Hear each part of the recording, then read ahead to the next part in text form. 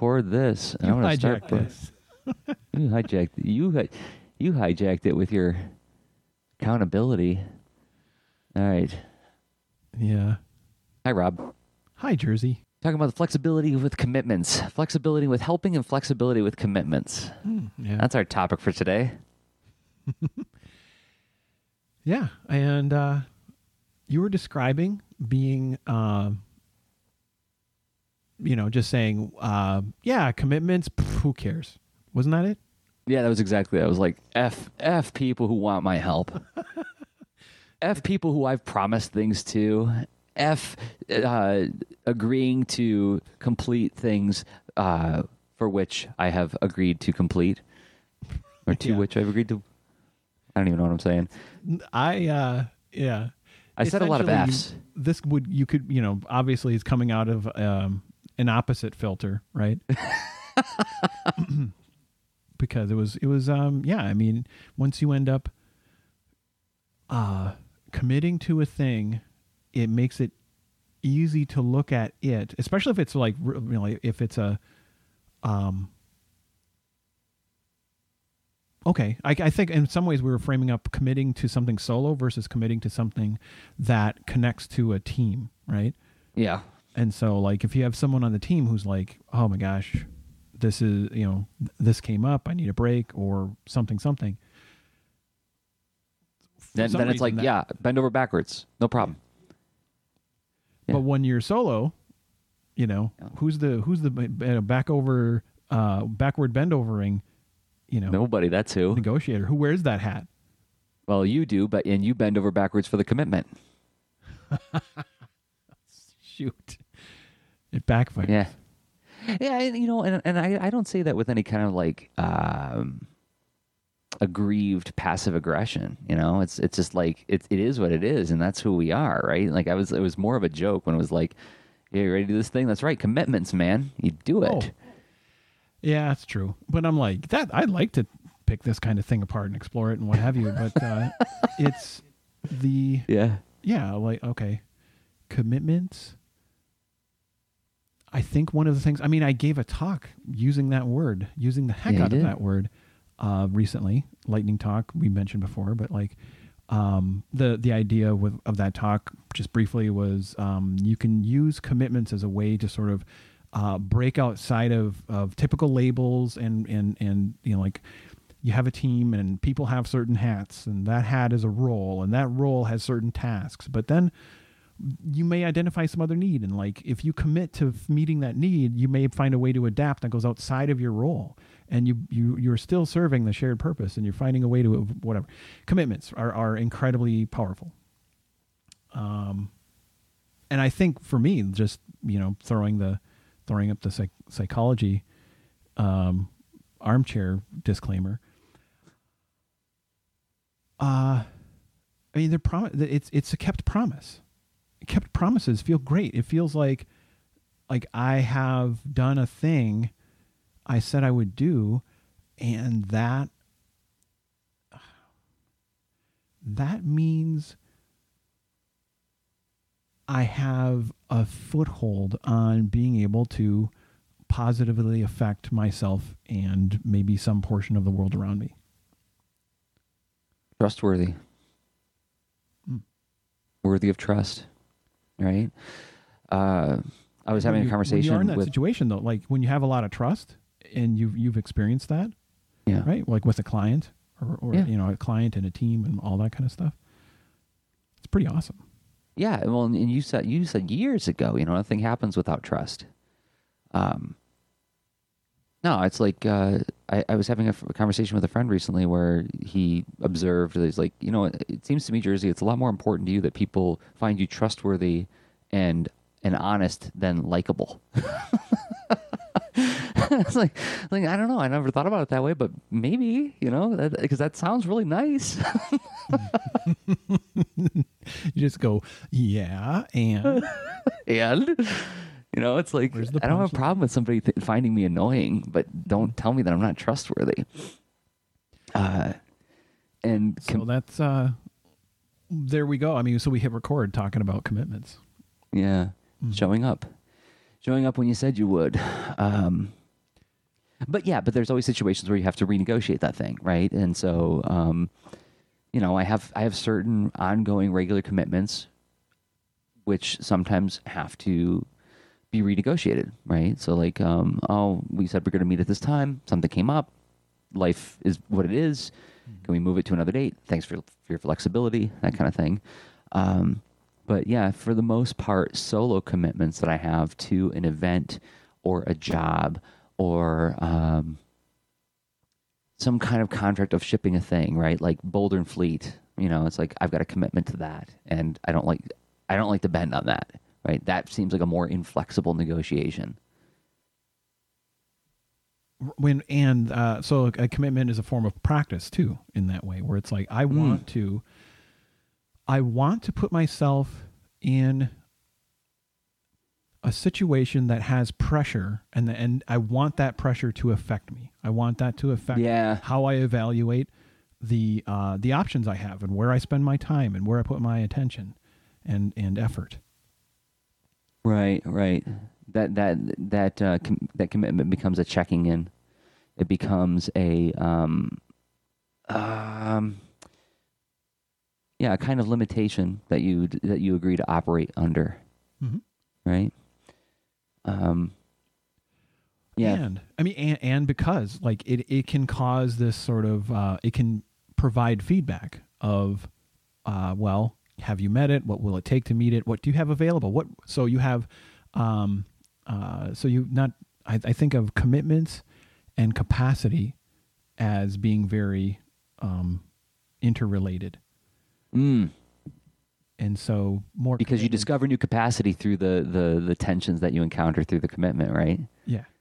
Or you discover not even, because it's not always a growth, right? It's not always like, oh, I discovered more capacity. You also discover the limits of your capacity, right? Oh, absolutely.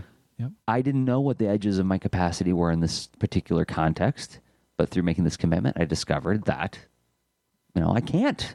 It's impossible for me to do X by this time, right? Mm-hmm. Yeah, and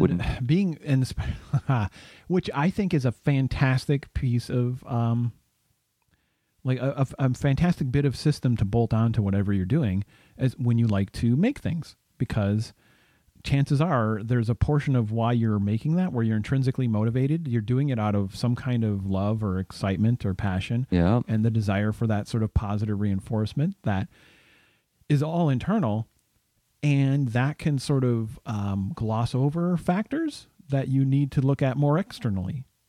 Yep. And I'm reminded of something that I listen to the Star Talk podcast every once in a while, the Neil deGrasse Tyson show. Mm-hmm. And just for anybody who hasn't heard of it, it's Neil deGrasse Tyson answering questions about science, but he always has a stand-up comic sort of running co-pilot. So it'll be like Gene Merman from Bob's Burgers, or I forget who the other. He's had a bunch of other different comedians on, Chuck, but Chuck Nice. Nice, thank you. Yeah, and one of the things that Neil deGrasse Tyson says in his show a lot is he loves saying, "I don't know," right? He makes it clear that this isn't about him having all the answers. It's about him finding the edges of his knowledge, right? And getting signals of what needs to be improved upon, which is a reminder to me that yes, as makers of stuff, that is an important element to the whole process of making stuff, is finding out what your limits are, finding out what you don't know, finding out what needs to improve, getting those things, like a good critique, right? I'm delighted to find out what I don't know and finding out a new way to do it, right? It means that I'm going to get better at this stuff, that kind of thing. Well, it means that you're likely you're investing in the learning process in order to go through that experience and hopefully be changed by it. And you're pointing out something that it feels like they're like different commitments may have a more, they may have different natures. So they may have a nature like you described Neil deGrasse Tyson. So he's committing to discovery, right? And I think some creative commitments, like you're designing certain things, or you need to make a pitch or make a case or something where you've got to go research and test an idea before you make the thing, and that adds a pile of variables. And in that process is like discovery, and that hopefully is part of the commitment and clear, right? Whereas some commitments are more like, there's discovery isn't the primary thing. I think it might happen, but it's more about execution. It's more about less unknowns, more knowns. Yeah. The Seriously book that I'm doing right now is full of discovery and delivery. And thankfully, you met Jesse, who's like sort of like my boss on the project. He was at A2CAF. And thankfully, like he's like very much on the same page as me. And we had a lot of discussions about this because this next book, we're taking it into a style that I haven't worked in literally 20 years, right? It's been almost exactly 20 years since I've tried working in this kind of realm of fiction and visual style. And which is, on the one hand, there's a whole side note I can go into, which I won't, about like how weird and odd it is to see, how the underpinnings and the structure have improved while the style the approach is roughly the same as what I did before. Anyway, but I was having a discussion with him where, we've developed the ideas together. I wrote the story. I gave it to him and the organization. They all, looked at it and approved it. They tested it out with some teens, had teens read the pitch and the treatment to see what their reactions were and everything. So we did a lot of questioning our assumptions, right? Mm-hmm.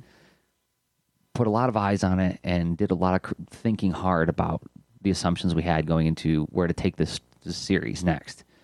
Even so, now that I'm actually drawing it, I was talking with Jesse and I was like, I feel like a lot is on the line with this thing because this is a big investment and this is a big experiment. We have no idea how this is going to go down, And Jesse reminded me, he says, we talked to a lot of people. We got a lot of feedback on this thing, and I think we steered the boat correctly, But at the same time, we're taking the story in such a different direction. I mean, when I say different direction, like we're going from color to black and white, we're going from, friendly, buoyant, typical Jersey stuff laden with moral messaging to post-apocalyptic future where young people are like sort of trying to find their way through a savage land where they could be killed at any time, not my wheelhouse, right? So I'm learning a lot about my voice as a storyteller. I'm learning about my execution as a cartoonist, and hopefully their faith in me will be well placed.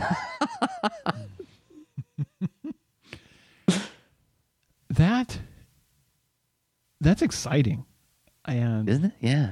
Yeah, and yeah, I don't know if this is a great metaphor, but it feels a little bit like how someone like Jim Henson going from like Muppet Show type things into the Dark Crystal. And I think that's fair. That's fair because it's this book is dark compared to anything else I've ever done, but it's still me because it's like I can't walk away from the jokes. I can't do a story where nobody makes a gag or there's not like a character-driven gag. Mm-hmm. There's a lot of humor in this book, but I feel like so it's recognizable as my voice, but I feel like when you see the first page, it's like this is a Jersey book, So. But yeah, I think that's a fair comparison and a very flattering comparison. I wonder. Let's see. So we don't have to keep digging into this. No. But then, I fall into this hole a lot when I don't have actually a commitment to a client, but I have an assumption of what amount of my capacity it will take to get a certain sort of technique or thing to learn, or even a completed project to then share and talk about. And so I've been doing a lot of exploring and playing and learning in the space of essentially making code-driven music. Or music from code, yeah. Cool, we're going there. Let's go there. A little bit, yeah. I mean, why not? I'd started this thinking about it a lot when I was learning Sonic Pi, and I learned that to teach a workshop, and also because it's just really cool and fascinating, and one way to one of my approaches to help drive my ongoing learning and education is to get enough excitement and awareness of a thing to then commit to teaching it, but then have to learn a lot more about it in order to fulfill that commitment. And so I did that with Sonic Pi, and Sonic Pi is an app where, you essentially can put in some, a few lines of code. You can play just one line of code. You can play a note. You can then give a different instruction to say, don't play the note with your default sound. Play the note with some other patch, right? A synth, or play a sample. Or here, do these sound effects, and all of a sudden it's feeding back on itself, whatever. Or do this in a loop, or actually take this list of notes and randomly pick some, and now I've got a melody, right? So Sonic Pi spoiled me a little bit because it's really, really, really approachable and powerful, and the documentation's awesome. But as I started playing around with this, I thought of where I wanted to put it in a web browser, and I thought, well, I could do I could do a screenshot, or I could do a video of my desktop and capture the audio, or I could just do an audio. I could do different things to get output from this, but it's not really a web native thing. So I sort of wished into the source code universe and said, any of you guys have something like this that runs in a web browser? and gals, right?